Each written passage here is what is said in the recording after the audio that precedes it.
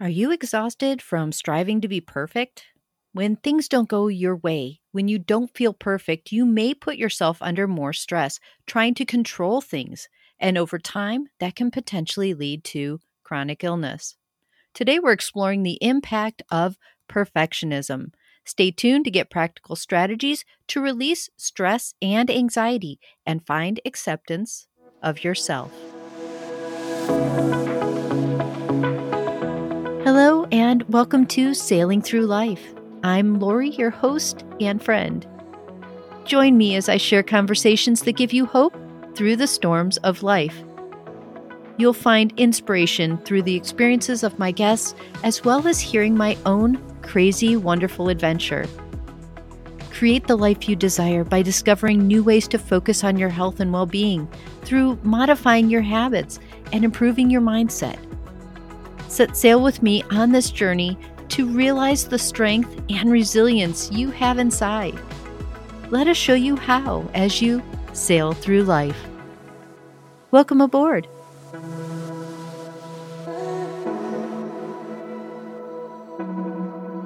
I just want to say thank you to all of you listening today. You are so important to me, and I really appreciate you. I hope to continue to bring inspiration to your day every day. Join me on this endeavor. I would love to grow this extraordinary community for all of you. Support this show by sharing it with your friends and family and by making a contribution financially to help us reach more listeners and continue to improve the show. Check out sailingthroughlifepodcast.com to learn more. One of the parts of mindful self-compassion is it's called common humanity, which is other people have been in this situation just like I am right now. It's a way to not feel so alone in it. And so that can fit in with other people get lost in their thoughts too. Other people have fearful thoughts when we're going through something that's difficult and it's throwing us into like feeling out of control, right? When our bodies aren't feeling well, we actually grasp onto anything we can control. My guest, Vicki Smith, is a licensed psychotherapist and coach that specializes in people-pleasing and perfectionism. Perfectionism can be a really hard habit to break with the way we see everything in the world. We judge ourselves based on what we see around us when you really need to be focused on who you are. Today, Vicki brings her personal and professional experience and shares her thoughts on perfectionism and self-compassion. Through mindfulness, she helps you discover your true nature and share it with the world to live the life you've always wanted. Thank you so much for being here today. Thanks. I'm excited. I'm excited to see where we're going to go with this. Yes, it's always a journey on this show. It's an adventure. We'll look at it that way. Yes, that's fun. Yes. Well, I had so many ideas about our conversation today, and I know that sometimes we get into some really bad habits created by something that happens to us or just life in general. And when we have those moments that we start going down the wrong path, I wanted to have a conversation about how to right that path, how to get back on track and back on course, I guess.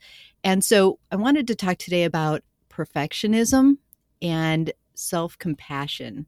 And those two things kind of are like a hot spot for me too. So I'm going to learn a lot today talking to you. So I appreciate you being here and sharing this with us. Yeah, I love these topics because I am a perfectionist and I often forget that there is self-compassion out there to a little tool in the toolbox to reach for. So when I do, it really eases the perfectionism. I call it right-sizing it. So yes, I would love to share how compassion kind of eases the sting of perfectionism. Awesome. Well, I know when I was going through my original diagnosis and some of the realizations that I had about all the pressure I put on myself to be so perfect at things. And when things kind of went out of control, I tried to contain that and control that even more, which was more destructive. And so that's why I thought this topic of perfection and how that can take you down the wrong path. There's, I'm sure, a lot of reasons why it's a good thing at times, but there's also a lot of negative aspects to being perfect, and if it's even a thing. So I wanted to talk about what is perfect and how do we not get so sucked into that? What do we do to catch ourselves?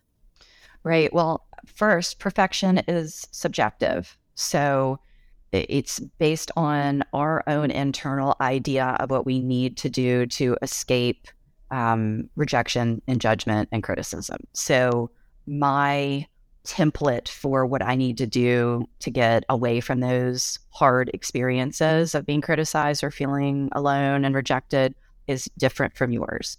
Mm-hmm. So if I'm trying to use my internal template to be perfect for you, I'm never going to match up. And the whole idea of perfectionism is I just want to escape the feelings, the bad feelings, the negative feelings. But if I'm trying to meet your standards based on my template and I'm trying to escape a feeling that I have by proving something to you and getting your positive feedback, oh my gosh, I mean, can you just see how many wires are crossed there? Like we're just Mm-hmm. sort of setting ourselves up for not being able to actually get away from the feelings of the fearful feelings we're assuming are going to happen if we don't show up and do things the right way. So I just like to remind myself and others that perfection is a subjective, arbitrary goalpost. And sometimes that kind of helps us to step back a little bit from it and ease the clench inside around how I need to be or how I should be to make the path that I'm walking a little bit smoother. Right, right. And it seems like that when you start going down that path of trying to prove yourself to other people, and maybe that's part of it, is the overcompensation of, Yeah. feeling judged, and then you're trying to balance that out with being better at something, and it just kind of perpetuates more. And so Mhm. catching yourself and realizing that you're in your own lane, and whatever this is out here is out here, and creating more of a safe zone for yourself by not getting stuck in that fearful thought of what's going to happen or what's somebody going to think. And I know that stress buildup is so bad for our bodies, our minds, and Yes. our physical bodies. And so I know there's a link to that stress we feel and put ourselves under, Mhm. and what happens when we don't listen to stop that, and what things can go haywire with our bodies, and including chronic illnesses and things like that. Mhm. And I like that you put fearful thought, like those two words together, because that is the emotion and then the Mm-hmm. thinking. And that's why I love mindful self-compassion is really how I think about self-compassion. I put the word mindfulness in with it because there's a lot about pulling out and separating thoughts and feelings and being mindful of how they do go together. Like thoughts Mm-hmm. will lead to feelings, and feelings can be physical sensations and they can be emotions. And typically, when we get to the feeling part of that little, domino effect of thoughts lead to feelings, we are experiencing something that's uncomfortable in that feeling section. Mm-hmm. So, if we can separate feelings, separate thoughts, and work on, especially at first, the thoughts, the stories that we're weaving about the situation we're encountering, we can have a little bit of, dare I say, control over how we respond, react to what's happening to us. And I think that eases the perfectionism.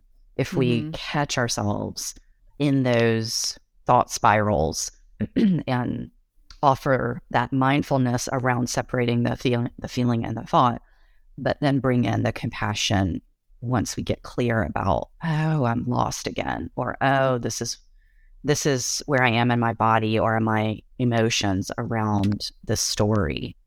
I know we talked previously about the things that can sink our feelings, the things that Eh, we focus on that can pull us down. Can you talk a little bit more about that? well, definitely expectations of what is supposed to happen in our life. We have sort of this unconscious idea of like, this is how things are supposed to work. If I work really hard, I'm supposed to get the reward. Or if, especially with health concerns, if I take care of my body, I'm not supposed to have illness. Mm-hmm. And I laugh because we can't escape aging or illness. And so I think when we encounter things, especially body, our bodies changing, our bodies responding to something, our bodies doing their job, really, Mm-hmm. we often resist. So if I say to myself, I shouldn't have a chronic illness, or I shouldn't have sprained my ankle, I should be able to run down the street, and why did I trip, and we're kind of talking to ourselves about the event or about the diagnosis, and we're not wanting it to be part of our current experience. So we fight it. And when we fight reality and we deny that the things that are actually on our path are going to have to be faced and worked with and worked through, then we're adding stress to our experience. And I think a lot of the resistance is in the form of thinking, this shouldn't be happening. I don't want this to be my reality. Why is this happening? And understandably, because it's lots of times, especially with diagnoses, we are afraid. What is this gonna, and what's my life gonna look like? What am I gonna have to go through? I don't want to. So some of that is expectation around what our current reality is, and judging ourselves, even if we don't really put it under the category of judging, but judging our bodies for not being healthy enough, or sometimes I can get caught in that. Why am I sick? Why didn't I take care of myself better? Or why didn't I fight this off? And it's like, my body is doing what I've asked it to do, which is just, get the threats out, and this is how it's doing it. So if I'm upset with myself, I'm actually adding judgment to what is a natural experience my body's going through. When we get into a situation where, the what ifs and the shoulds come into play, and those two phrases I try to not use in my vocabulary, because you get stuck there and it's hard to see what's going on around you when you're so fascinated by that. Yes. The shoulds are so slippery. They sneak in, and you don't even have to use the word. Mm-hmm. It's just when you're fighting something, it's kind of inherent that you're having a should or a shouldn't in your unconscious vocabulary, or your unconscious interactions with yourself. Mm-hmm. And yes, the what ifs are from the past and the future. What if I had done this differently? What if this changes the course of things forever? I can't remember who I borrowed it from, but I've added a what if for the future that just kind of throws a little kink into that negative tailspin, which is, what if it works out? Yes. So if I start to go into those what ifs, if I actually catch myself with those two words, at the beginning of my internal dialogue, I'm like, okay, I'll finish that negative sentence, and then I'm just going to place this one right next to it.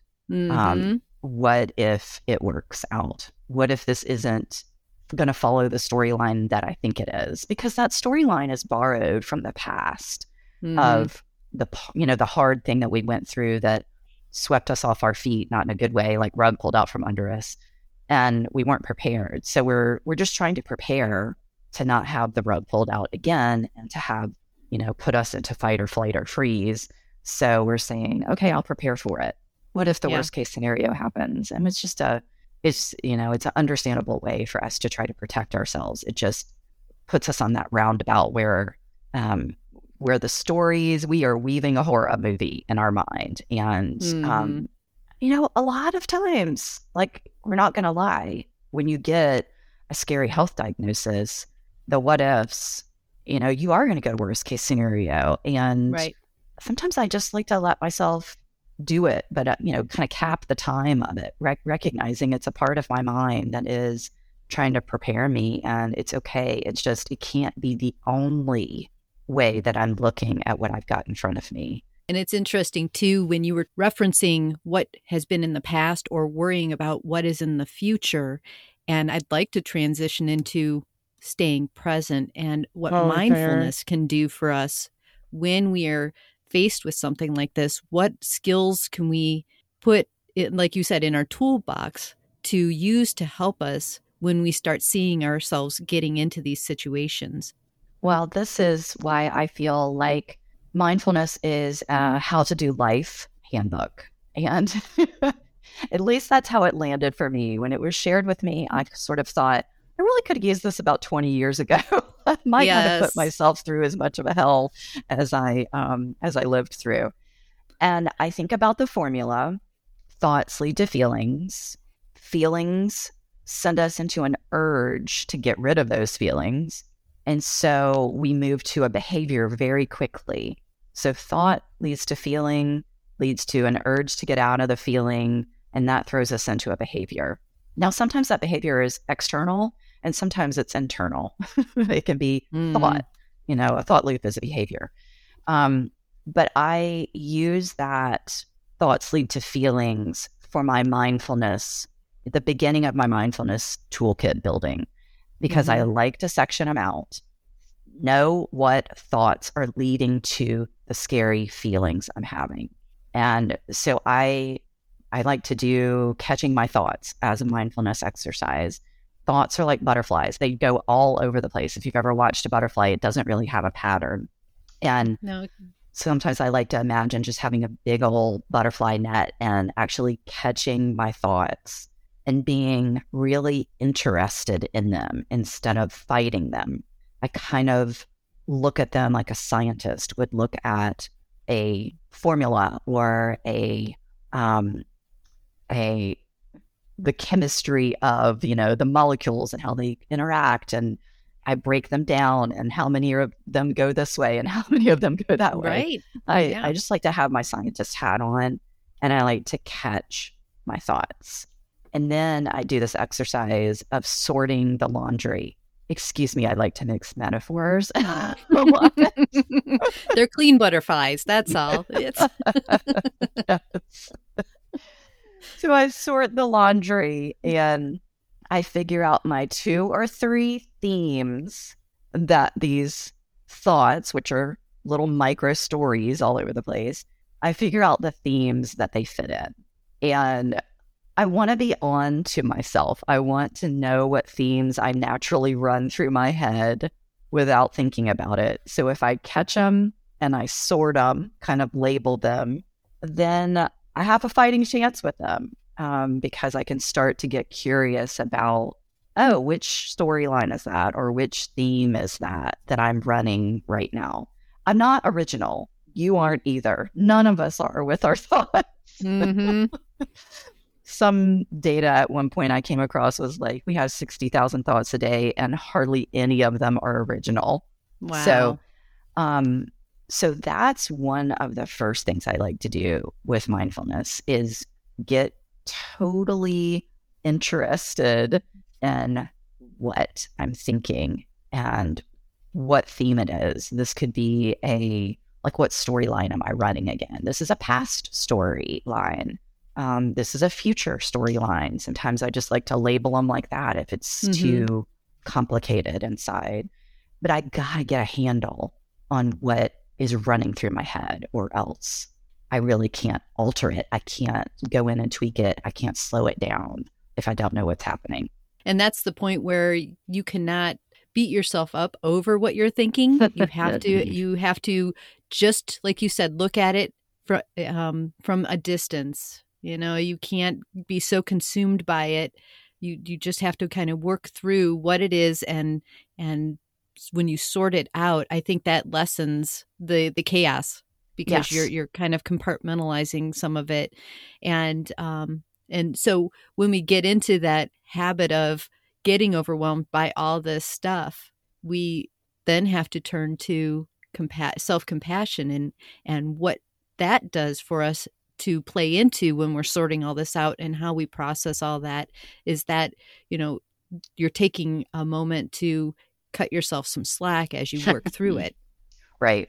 And to recognize one of the parts of mindful self-compassion is it's called common humanity, which is other people have been in this situation just like I am right now. It's a way to not feel so alone in it.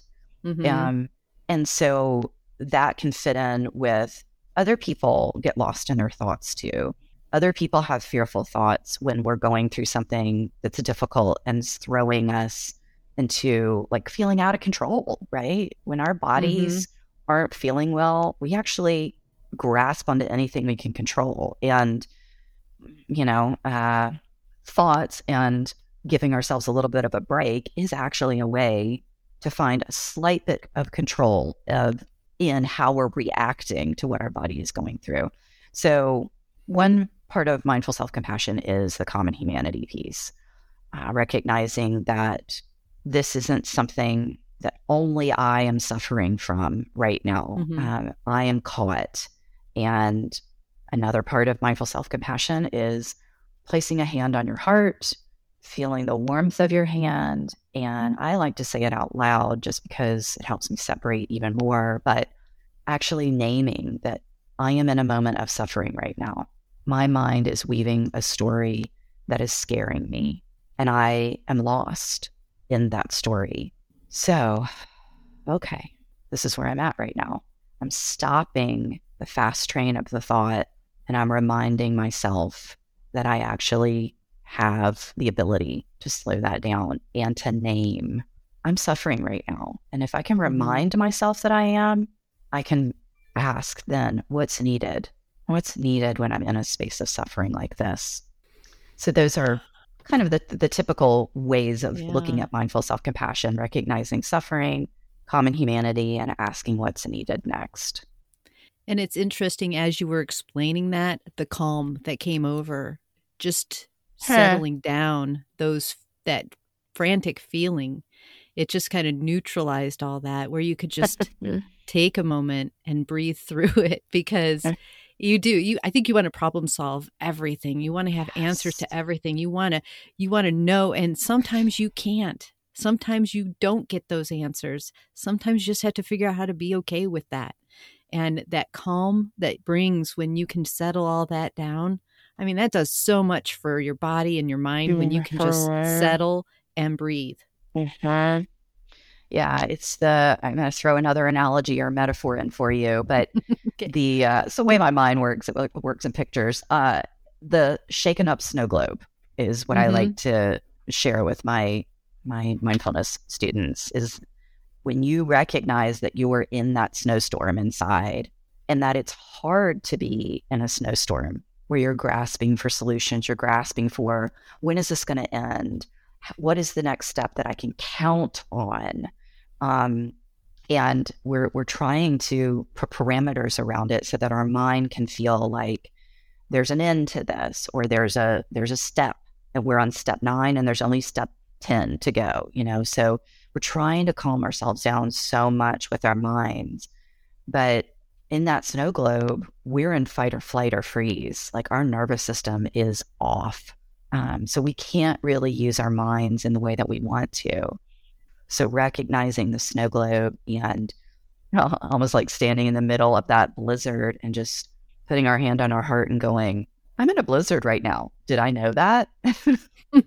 Was I aware that I'm sort of creating my own blizzard? But, in the South where I'm from, we say, bless your heart. And we kind of say it with a not so nice way.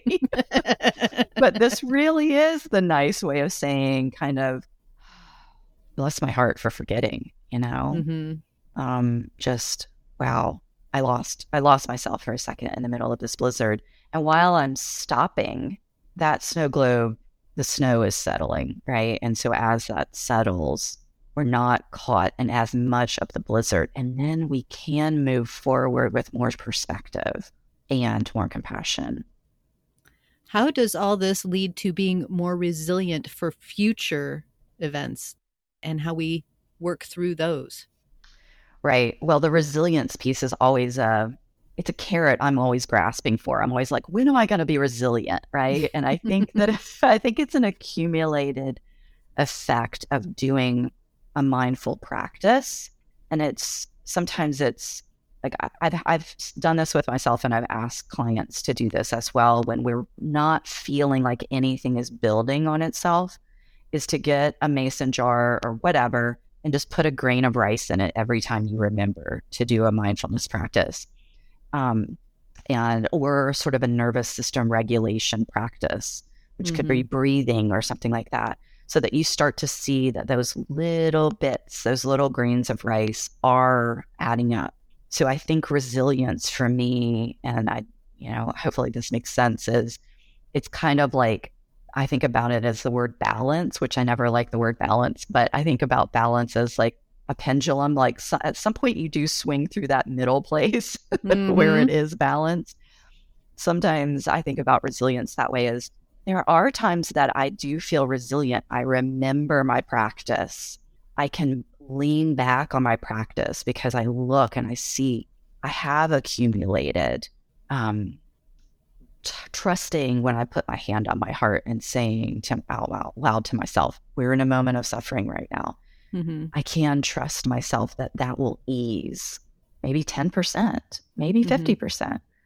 But for me, resilience is remembering that I have the tools and trusting that I can pull out something that will sit beside me and help me remember that this isn't as bad as my mind is weaving a story about, or as hard as my internal, like actual physical experience of it is, sort of as hard as the fight or flight or freeze is for me. It's not as bad as it really feels right now, because I might be at the crest of the wave of that internal physical experience, but it will pass. It will lessen. And so my feeling about resilience is its accumulated effect of remembering, touching in, trying a practice. And then sometimes it's just reaching out for support. Like, I do need a life preserver here. And because that is one of my tools in my toolbox. So resilience is a hard one for me, because I feel like at first when I learned about it, I wanted it to be a setting, a place I landed, like I'm flying to San Francisco and I land in San Francisco and now I'm in resilience. But I think it is more of a moving through something, a remembering and a trusting that a practice can help ease some of the discomfort. And as you were speaking, I was paying attention to how I was responding to what you were saying, and I could feel myself breathing. And I know breathing and just being purposeful with how you breathe can affect a lot with your body as well. Yes. Yeah. Yoga was my first love, and it really wasn't too many hop, skips, and jumps to mindfulness after that. And so I love some of the yoga breathing exercises that I learned about how to find balance. That word again, a brain balancing breath is one of my favorite ones to go to.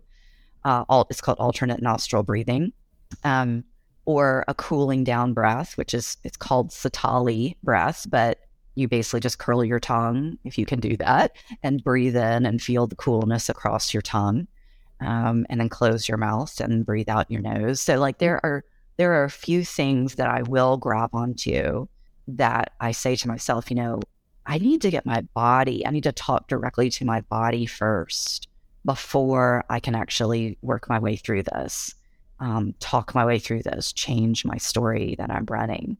And so breathing is a favorite for me. And people resist it. People think like, it can't do that. It can't be that quick of a fix, but really it is. It will give you a reprieve, because you are saying to your body, this is the language you understand, and I'm speaking directly to you. I'm bypassing the mind.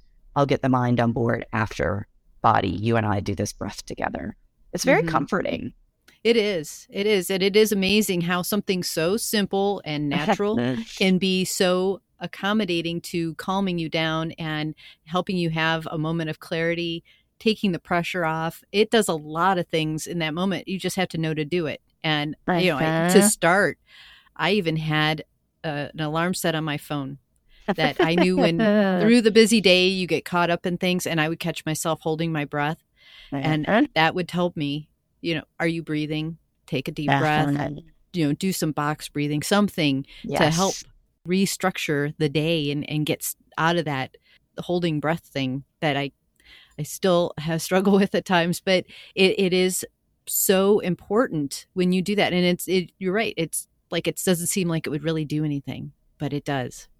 Right. And you have it with you all the time, which is another infuriating, component to breathing. It's like, I don't have to have an app on my phone or anything like that. Like, I can simply stop. Like, so I do think our minds are like, yeah, this is too simple. But I will say that you can throw a breath at yourself, right? You can throw a breath at your anxiety and you'll feel a little bit better. But if you don't continue the practice of breathing in some consistent way, even though, we grab it when we're stressed, then your body will respond right away, but it won't kind of lock in to what that tool does for you. Right. It's a quick fix. And I think that's why people resist it, because they're like, yeah, but it doesn't last. It's like, right, it doesn't last, but that's only because we use it in emergency situations. If you use it, like you're talking about, like incorporating it just daily, just for the heck of it, to start to kind of experiment with it and see what it does for you when you're not in the eye of the storm or in the storm, your body will start to trust you, and it will last a little bit longer. So yeah, it's anything that comes with an asterisk footnote of practicing this is actually how you maintain it. Yes. That's what happens with the breath. It'll work for a minute, but if you really want your body to drop into settling, it's something you got to bring around more often than when you're in emergency situations.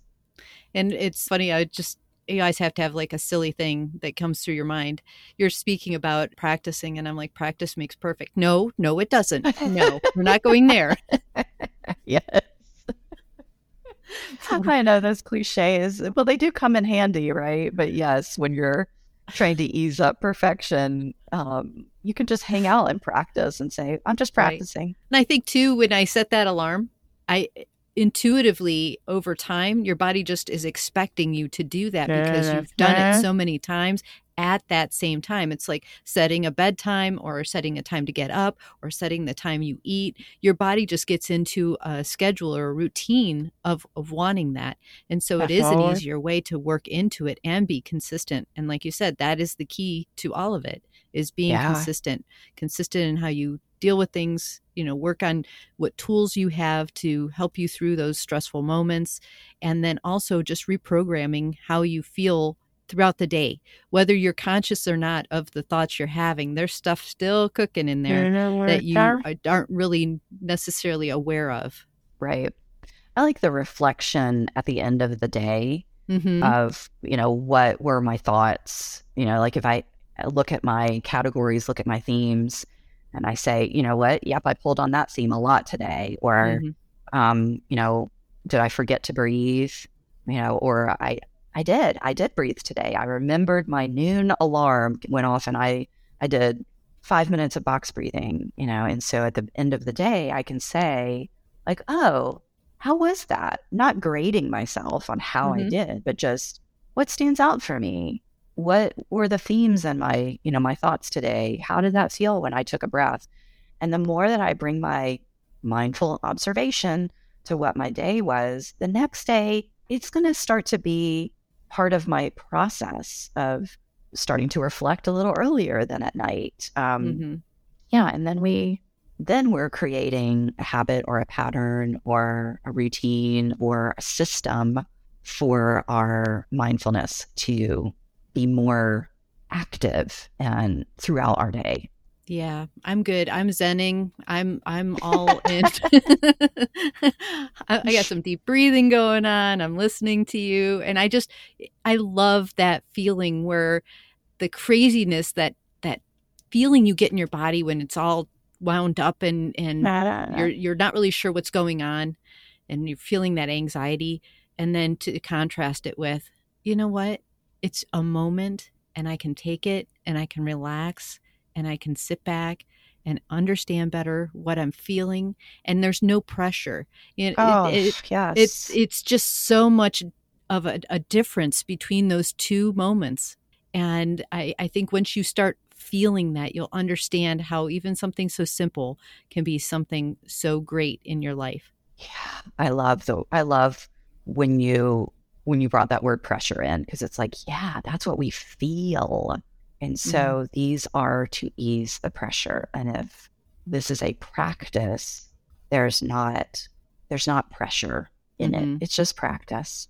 Yeah. And yeah, now I like feel that. a less pressure. See, we're all just chilled out at the end of this conversation. Yeah, it's all good. And we're all there to help each other, remember, because you forget. Well, you do. You do. You do. I think in your desire to keep things under wrap, to try to be perfect, you can't, you're vulnerable if you express that you're dealing with something sometimes. I think you create all these little situations that make you feel very isolated. And when you can reach out and start connecting with other people to help keep you on track, that is like the biggest advantage to doing a lot of this. Yes. Yeah, you can do so much more when somebody's hanging out next to you with their hand on your back saying, I got you, or I see you. Yeah. Yeah. Yeah. Well, thanks for being that for us today. I was going to say thank you for being that. I was actually say the same thing. Thanks for reminding me. Yes. Yeah. This was great. Fun. Yeah. Thank you, Vicki. Thank you for your knowledge, and you're just such a peaceful vibe that you have. I love it. I love it. I love it. I could be here for a long time today. In fact, I'm going to take this conversation with me through the rest of the day. And I think I'm going to feel pretty good by the end of the day. So, yes, me too. Thanks for asking me to remember and for sharing. So I appreciate it. My hand is on my heart right now, if you can't see that. Aw, thank you. Thank you. This was wonderful. Thank you so much. Thank you. I enjoy what you're offering to your folks, because I think it's very, very much needed. So I appreciate you doing that. I appreciate it. And I appreciate just the fact that we have the opportunity to do this. Yep. Yeah. Thank you. It's natural to feel overwhelmed by emotions such as fear, anger, guilt, anxiety. But recognizing these feelings can be the first step to finding ways to manage them. It's important to focus on what you can do each day rather than trying to control outcomes and be perfect. Vicki encourages you to replace words like should and what if with what if it works out. It's a way to introduce a more positive outlook. She suggested that when the negative thoughts start to take over, to limit the amount of time that you spend in that mindset and focus on staying present. I love Vicki's example of the butterflies as our thoughts. When you catch your thoughts and start looking at them with a different perspective, you can become really curious with them instead of fighting them. This will allow you to learn more about yourself and become more aware. You can learn more about Vicki at powertothepleasers.com. You'll also find the rest of her links in the episode description. It's time to feel empowered. It's time to make every choice count. Supporting this show allows us to continue to make a difference in someone's life. You can share this episode with friends and family and contribute financially. If you or someone you care about would like to share your experience, or if you know an organization to help, even just one person, you can message me through my website. Just go to sailingthroughlifepodcast.com to be a part of the crew. Stay anchored. Chat with you next time.